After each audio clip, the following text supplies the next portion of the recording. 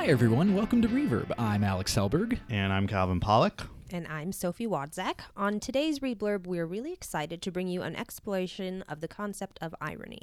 Oh yes, we're just so excited to be talking about this. It's not like I've got grading to finish, a dissertation chapter to write, a social life to pretend I still have. I'm positively thrilled to be here. Alex, I'm detecting a little bit of sarcasm in your tone. Oh no, me? Sarcastic? What would I have to be sarcastic about? I just love sitting in a dingy, cramped office with a broken thermostat, crowded around mics and laptops talking about... What are we even talking about again? Irony.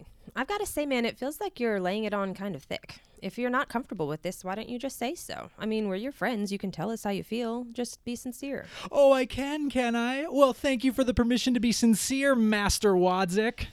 Dude, you have brainworms. Okay, settle down, you two. We've got a lot of ground to cover today, like the different kinds of irony we often run across in discourse, the philosophical dimensions of irony, and finally, some of the more complex ironic phenomena we see taking place in digital media spaces like Twitter. So let's stop fighting and get to it. When you think of irony, or the term ironic, the first thing that probably pops into your head, at least if you're like us, is the classic Alanis Morissette song, Ironic.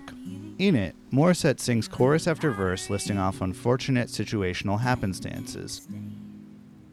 It's a black fly in your Chardonnay.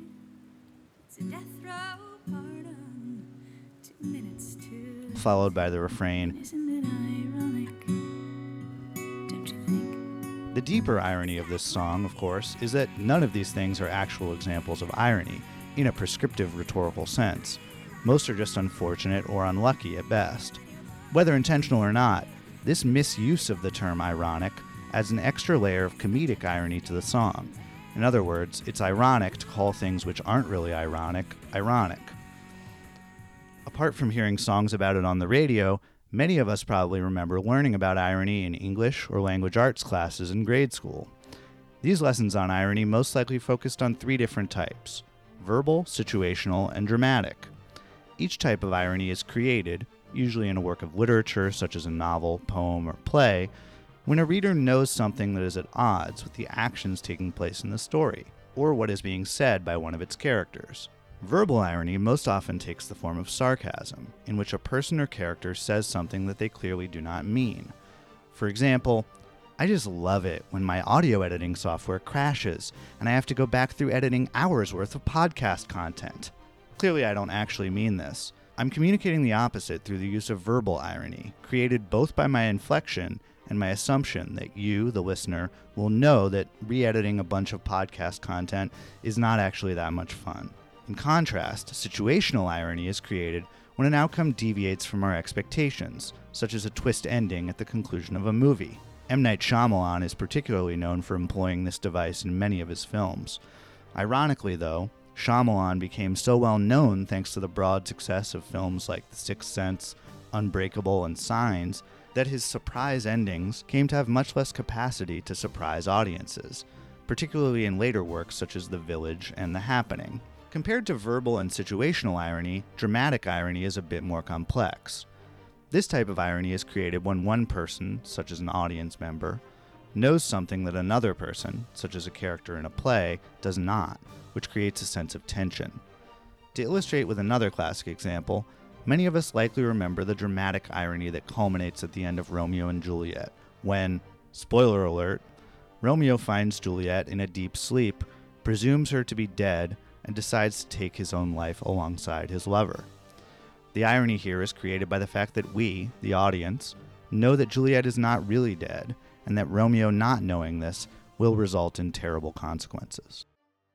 These examples can create humorous or dramatic effects, but they all share something in common.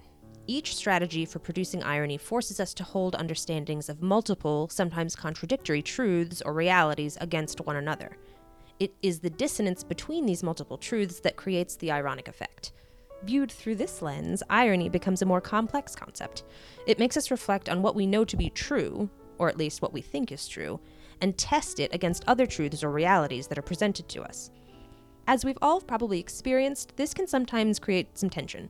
For instance, if you've ever made a sarcastic remark that someone else did not understand, or worse, took seriously, they clearly did not comprehend the actual truth you intended, but took its truth at face value instead.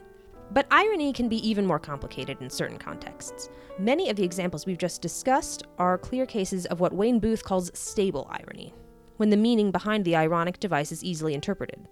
Stable irony usually has one very clear, finite meaning that doesn't invite more than one interpretation. Of course, this isn't always how everyday discourse works. Much more often, we come across examples of what Booth calls unstable irony, or an ironic statement that contains a multitude of different possible interpretations of its meaning.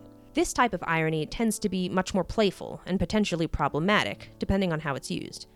A great example of unstable irony can be found in the article Irony as a Viewpoint Phenomenon by Vera Tobin and Michael Israel, in which they begin with a joke from stand-up comedian Sarah Silverman. Everybody blames the Jews for killing Christ, and then the Jews try to pass it off on the Romans. I'm one of the few people that believes it was the blacks.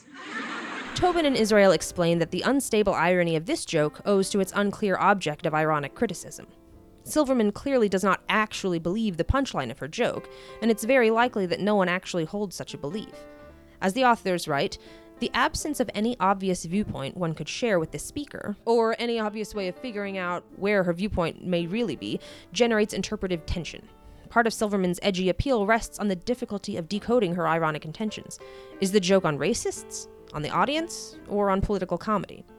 This phenomenon might also be used to describe an emerging trend in an online discourse, which has been colloquially referred to as irony poisoning.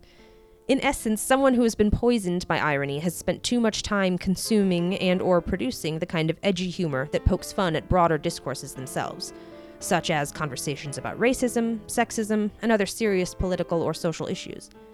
Borrowing again from Wayne Booth, we might say that someone who is irony poisoned has accepted the premise of unstable irony as a worldview, which holds that since the universe is inherently absurd, all statements are subject to ironic undermining.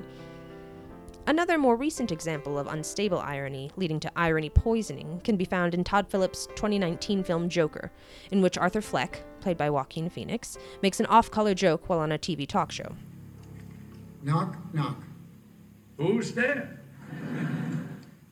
It's the police, ma'am. Your son's been hit by a drunk driver. He's dead.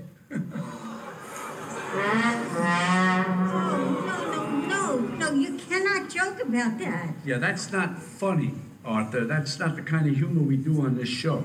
After being chastised by the host, played by Robert De Niro, Arthur begins a monologue about how humor, like morality, is subjective, and that there is no absolute truth to anything, only what the masses believe is good or bad, funny or in bad taste. In the face of this absurdity, he argues, who is to say it's not acceptable to laugh at jokes which derive their ironic force from morbidity and the macabre? Comedy is subjective, Murray. Isn't that what they say? All of you, the system that knows so much, you decide what's right or wrong the same way that you decide what's funny or not. At this point, we can see that too much irony can lead to some fairly negative and harmful worldviews. But might it be possible to use irony for liberatory purposes? To use it in ways that opens us up to new possibilities and ways of viewing the world? To get at the liberatory potential of irony, a good starting point is a classic essay by Friedrich Nietzsche from 1873, entitled On Truth and Lies in a Non-Moral Sense. In this essay, Nietzsche develops an entire theory of language through a meditation on lying and truth-telling. For Nietzsche, a liar is, quote, a person who uses the valid designations, the words, in order to make something which is unreal appear to be real. He claims that our aversion to liars derives not from the immorality of the act of lying itself, its untruthfulness, but rather from the negative consequences we assume it will produce. In other words, the act of deception is only deemed immoral, Nietzsche claims, because we assume that bad things will happen to us when we are deceived, operating under a false reality. But Nietzsche takes things a step further, in a way that might be read as playfully ironic. He goes on to claim that this distinction between truth-telling and lying is actually ridiculous, because words themselves cannot ever be adequate stand-ins of the things they are supposed to represent.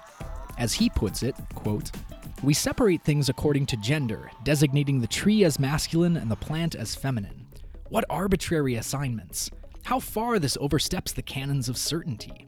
We speak of a snake. This designation touches only upon its ability to twist itself, and could therefore also fit a worm. What arbitrary differentiations? What one-sided preferences, first for this, then for that property of a thing? Essentially, Nietzsche argues that words can only ever be partial representations of the world, and thus only communicate partial truths about reality. In this way, we might say that for Nietzsche, all communication is ironic in some way. When speaking and writing, we are always necessarily considering the multiple meanings and potential truths that our words and statements could be communicating, as well as the consequences or effects produced by those words and statements. Writing over a century later, the philosopher and literary critic Richard Rorty took Nietzsche's theory of language and extrapolated it into a more coherent worldview, which he called ironism. Under Rorty's formulation, ironism is a stance that holds that all viewpoints, all truths, are merely partial truths, and that no one way of seeing the world can be considered absolute or objective. In this way, ironism recognizes people's propensity to change. It holds that our attitudes and beliefs may be modified given new contingencies or deepened understandings of the world. Ironists are not static and unchanging in their worldviews. They distance themselves from absolute certainty and make decisions about what they believe as they learn and grow. In simpler terms, Richard Rorty describes ironists as people who have humility toward their own worldview. They do not regard any one ideology as absolute or all-encompassing, but exercise a critical reflexivity in choosing which viewpoints are best suited to the context that they are acting within. The ironist worldview forms the foundation of Richard Rorty's concept of pragmatism, and can be instructive for us as people who use rhetoric to articulate our views of reality and our place within it. And it raises important questions, such as, how can we recognize the shortcomings of our own worldviews? And what are the best ways to test our viewpoints against the views and ideologies of others?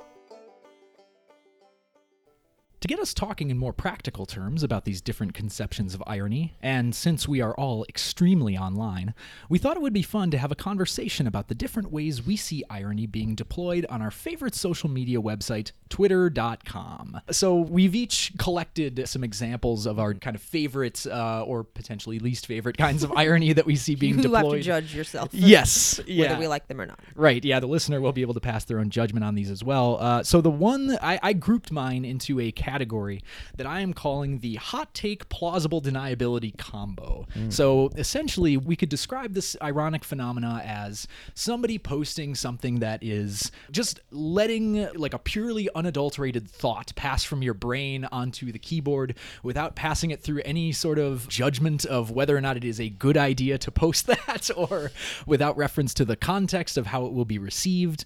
And these, of course, can range in degrees, but the one that I picked as an example was one that kind of made a splash back in September of this year. This one comes from someone named Matthew Zeitlin. He says on here, "It's funny how many committed leftists have the cultural tastes of like a 19th century minor aristocrat or bourgeois. They love reading Balzac and I don't know if I'm pronouncing that. Trollope. Anthony Trollope. Read the financial press, listen to orchestral music and operas." And I think the response that this one got, I need to check and see if this one got ratioed. It did get ratioed. It did get a little bit of a ratio. 586 replies, 87 retweets. Right. Yeah. And so essentially, yeah, obviously people had a very stern reaction to this, many of whom in some ways like may have sort of proved the point by being like a little bit too scoldy about like, well, actually these are important works of, the canon or whatever.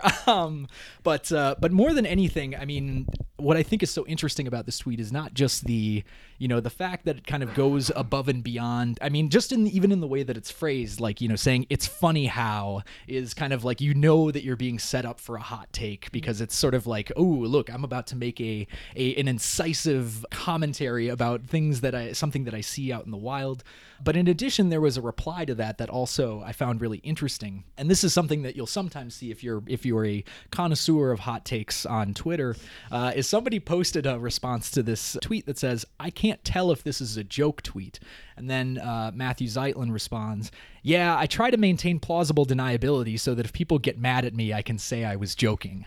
Which is like he's like lifts back the veil, right? Like this to me is, I think, kind of a rare tweet in A which rare it is like it sincere. seems genuine and Yeah. sincere. Yeah. Yeah. But also then it's like you wonder like is it tongue in cheek in itself? Like it's very Right. hard to parse. Even that I can't tell if this is a joke tweet or not. Like was that said in sincerity or is that itself like a goof on the right? Like it's Yeah. hard to parse. Yeah. And I do think that the way that we process these things is always conditioned by who's making the tweet. And Oh, and I yes. will say that I don't know if this guy's current avatar is the same Avi that he had when he made the tweet originally. Right. But he looks like an irony bro. I mean, he looks Oh, like Lucian Wintrich or another like horrifically awful like black-pilled ironic person on Twitter. Oh my God. And by that I just mean like someone with no real opinions. It's just all edgy in one way or another.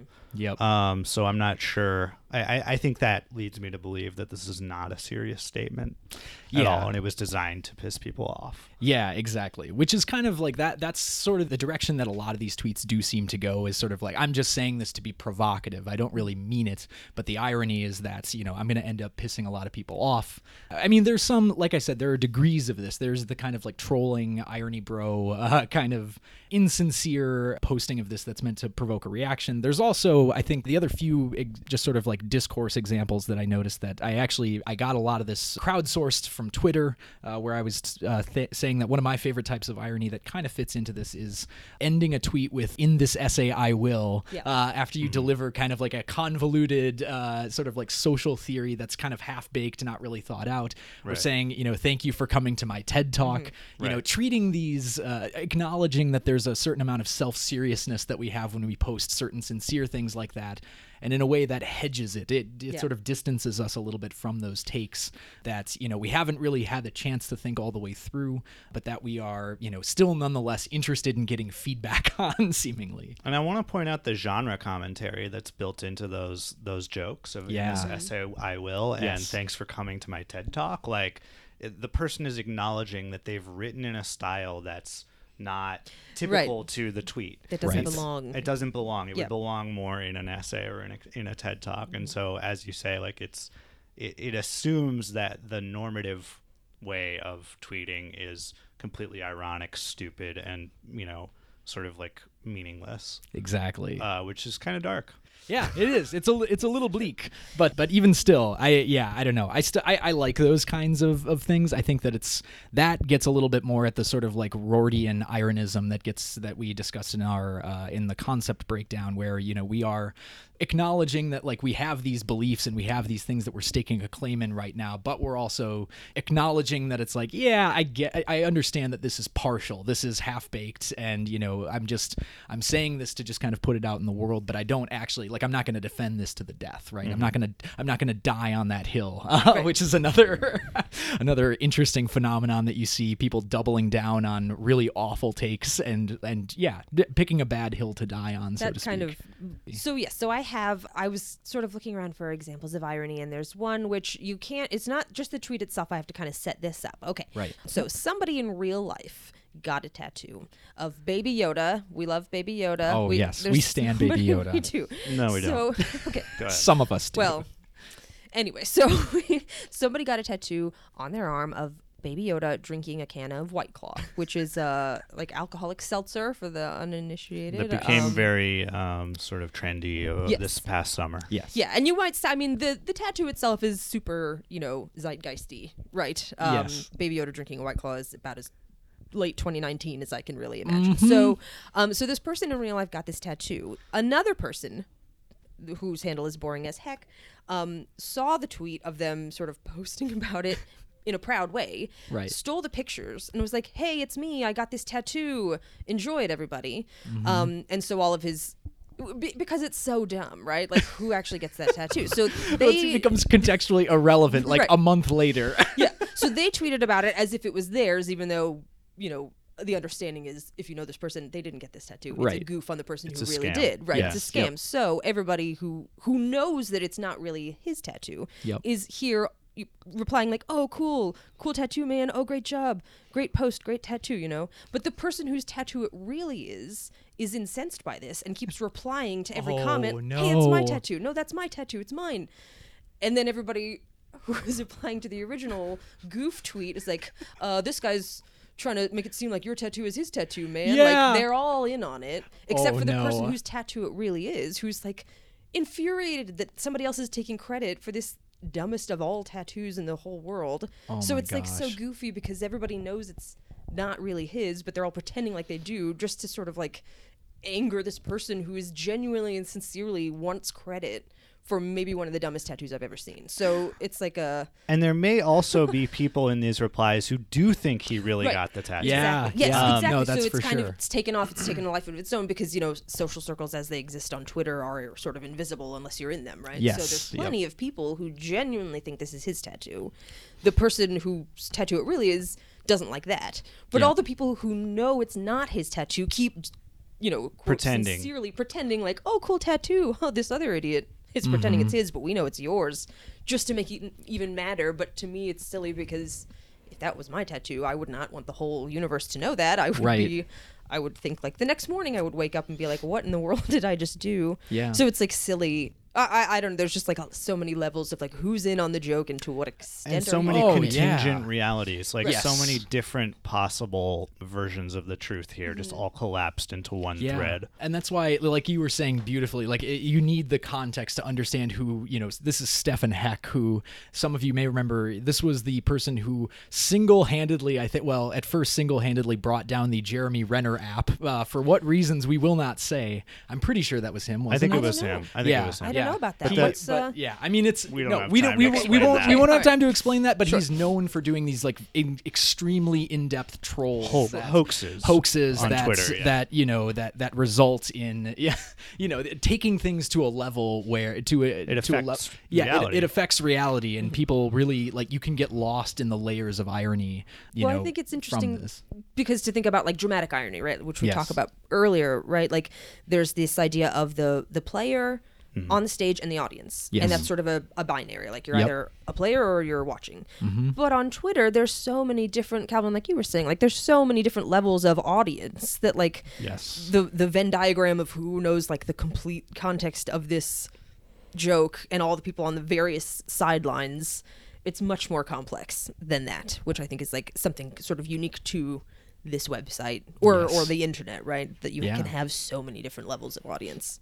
Yeah, absolutely. Did you want to talk about any of your other examples? So yeah, let me see. You know, I'm sure everybody's familiar with the OK Boomer, Oh yes. you know, line. And then there was that article that ran, I guess, about a month ago that an executive who works for the AARP, quote, claps back at Oh, that yes. viral OK Boomer joke by saying, okay, millennials, well, we're actually the ones with the money.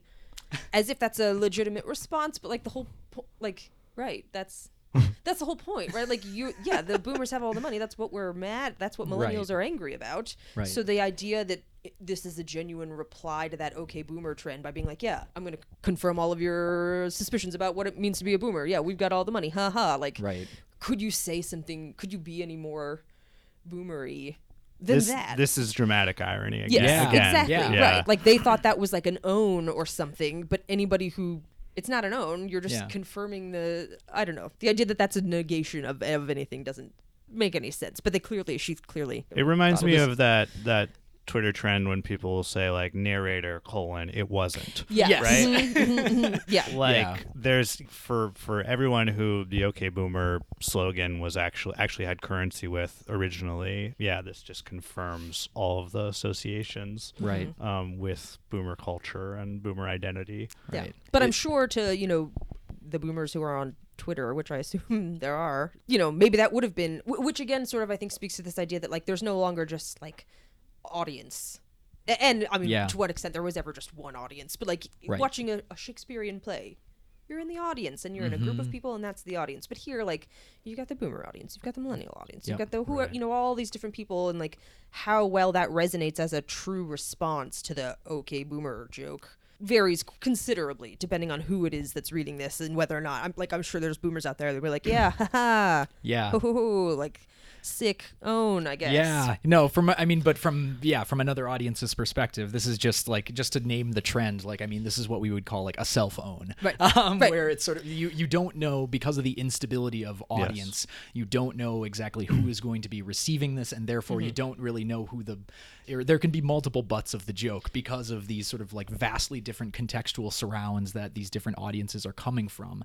They will interpret this in vastly, even diametrically opposed ways of like who won that argument or who actually got the burn in. Yeah.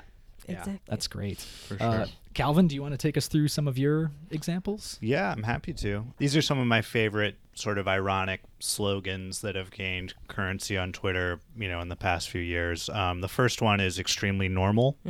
My understanding of the phrase extremely normal is that, this is just situational comedic irony. This is like the writer or the tweeter is deliberately identifying something that is so shockingly abnormal, that is like so horrific and bad.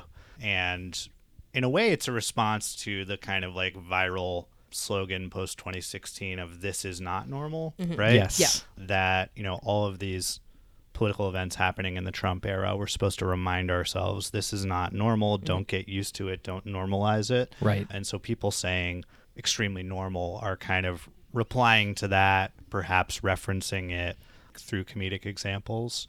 And so this account, Matt Binder, embeds a video of Donald Trump at a press conference, like hunching down and grabbing a glass of water with both hands, With two hands. like with two hands between being asked a question.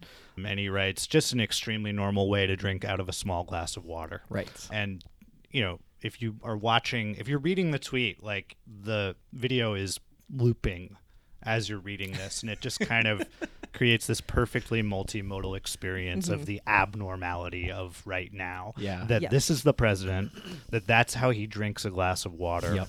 Yep. And the glass of water is that small, and it's just none of it's normal. Yeah. The looping, I think, adds a kind of an interesting, because it's like at first, like you see it, and then the more you watch it, you're like, oh my God. But then you watch it enough times, you're like, yeah, that's how he drinks it. You know what I mean? It's like you like go through your own journey of like, is this... I don't know. I think it's funny how you can get in the same way that like this is normal, like is like a turning over of like this is not the genuine, this is not normal. Like we're already desensitized. It to normalizes. Right. Yeah. As you're watching it, the looping kind of hypnotizes you. Yeah. that. Right. You And become after a while, you think, oh, desensitized, you yeah. should. That is a normal way to drink a glass of water. In some, that's perfectly fine. I drink water like that. Yeah, from now on. exactly. It is, in some ways, I feel like, not to overextend a theory, hot take incoming, but like that kind of thing is kind of a, that seems like this is almost sort of like a metonym for like the way that like just the news works on the internet more generally. The more you are repeatedly shown just weird, like abnormal, that's why the phrase "this is not normal" came about in the first place, to my understanding, is because we have the sense of like we are going to get sick of this stuff, and we're going to get tired if we're just constantly being battered by news stories that overwhelm us with our just overburden us with the idea that we can't really do anything about the stuff that's happening. We can't not that we would be able to make an intervention into like the way that somebody drinks water, but like but yeah, it works. It functions that way to just, to create that sense of like, well, whether it's normal or not, it's happening on a normalized basis. Right. That, and we're stuck in the loop. Exactly. Exactly. Yeah. So, related to this, my next example is another instance of sort of I would say it's a stretch of language that arguably was popularized by the president, the current president, but has kind of seeped into everyday usage, especially on Twitter, and that's the phrase "you hate to see it." Oh, yes. And so there's a tweet from Malika Jabali where she writes, "The man who campaigned and won off being a community organizer," she's talking about President Obama, "is now deriding the activist wing, LMAO, you hate to see it." This is an earnest statement. It's an earnest critique of Obama, I think, but the incorporation of such a Trumpian turn of phrase, you hate to see it. We really hate to see it, folks. Lends an ironic distance to the critique that maybe contributes to the legitimization of the critique. I'm not sure what's happening there, but I loved it as an example of just throwing that in and how often people just throw in these very strange language patterns that Trump has popularized. Yeah, I really, so, I mean, it's important, I think, also to reference the tweet that it's quote tweeting, Right. just a news bit that says Obama wades into the 2020 race, warning of the dangers of listening to, quote, certain left-leaning Twitter feeds or, quote, the activist wing of our party, which is, underscoring the sort of ongoing tensions within the Democratic Party between a more sort of centrist and left wing. That's, I think that in part, you hate to see it, especially because it's prefaced by the LMAO. Right. In some ways, I mean, I don't know. I don't follow Malika Jabali, but I'm assuming that this is probably she's on the somebody left, and she writes for Current Affairs. Right. Yeah. And has criticized Obama's legacy as being like largely responsible for why Trump got elected. So in many ways, it's sort of like the implied phrase here is like, you hate to see it, but you knew it was coming. Right. That's kind of what the irony here is implying. And I think it's funny too how truly, I mean, in my experience, like, love and hate seem interchangeable. Like, you can say, oh, you love to see it, you hate to see it, and it kind of has the same impact. I think, who's that?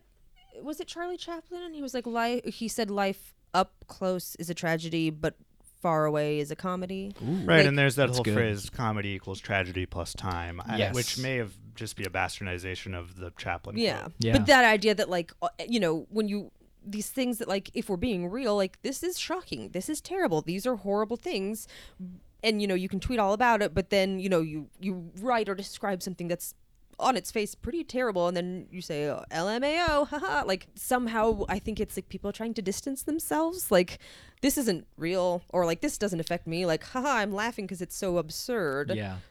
Because from far away, like, if I remove myself through like an ironic lens, I can just watch this and observe it, and it's funny. But if you take away the irony and you're actually just describing all this terrible stuff, it's not so funny anymore, and nobody wants to read about it in a tweet, which I feel like, the understanding is that, like, if you're on Twitter, there's earnest Twitter, but a lot of Twitter is goofy, ironic Twitter, and so you can't, it seems wrong to, like, tweet something straight up. Like, you have to hedge it. Like, you have to include these little markers of irony, like, you hate to see it. To signal that you're, like, you get it, you're there, like, you're, a sentient person, I guess. I don't know. It's funny. Yeah. No, I think irony, and we can see it in this example and like several of the others that we've been looking at, like, it's performing a really important just sort of public, like, tension release function where people are worn down by this hyper normalized, like, a 7-second clip of Donald Trump drinking water in a way that no one has ever drunk water on breaking new ground. Loop. And like, people are worn down by that, and I think these ironic linguistic devices are a way of dealing with that. Yeah, it's kind of perfectly encapsulated by that cartoon that's so prevalent on the internet today of the the dog with the hat sitting in a burning kitchen and just saying, "This is fine." Yeah, absolutely. That's what that kind of, I think, encapsulates the feeling of just being on the internet all the time and having to deploy that, have a certain sense of irony just to distance yourself from, like, the somewhat, like, apocalyptic and depressing nature of it all. Yeah. But I think the critique is just that, at some point you have to push past that and get offline and try to do something. Yeah. Absolutely. Well, so I think that's a great note to leave it on. No more irony. Log off. Always get sincere. Yes. Drink a lot of water out of tiny glasses. Oh yeah. Sorry, we're being ironic again here now. This has been a really fun reblurb. From all of us at Reverb, thank you for joining us. Thank you. Love to have been here. Yes. What fun. Our show today was produced by Alex Helberg, Calvin Pollock, and Sophie Wadzak, with editing work by Alex and Calvin. Our co-producer at large is Ben Williams. Special thanks this week goes out to Cameron Mozafari for helping with some of the research for this episode. You can subscribe to Reverb and leave us a review on Apple Podcasts, Stitcher, Android, or wherever you listen to podcasts. Check out our website at www.reverbcast.com. You can also like us on Facebook and follow us on Twitter, where our handle is @ReverbCast. That's REVERB_CAST. Thanks for tuning in.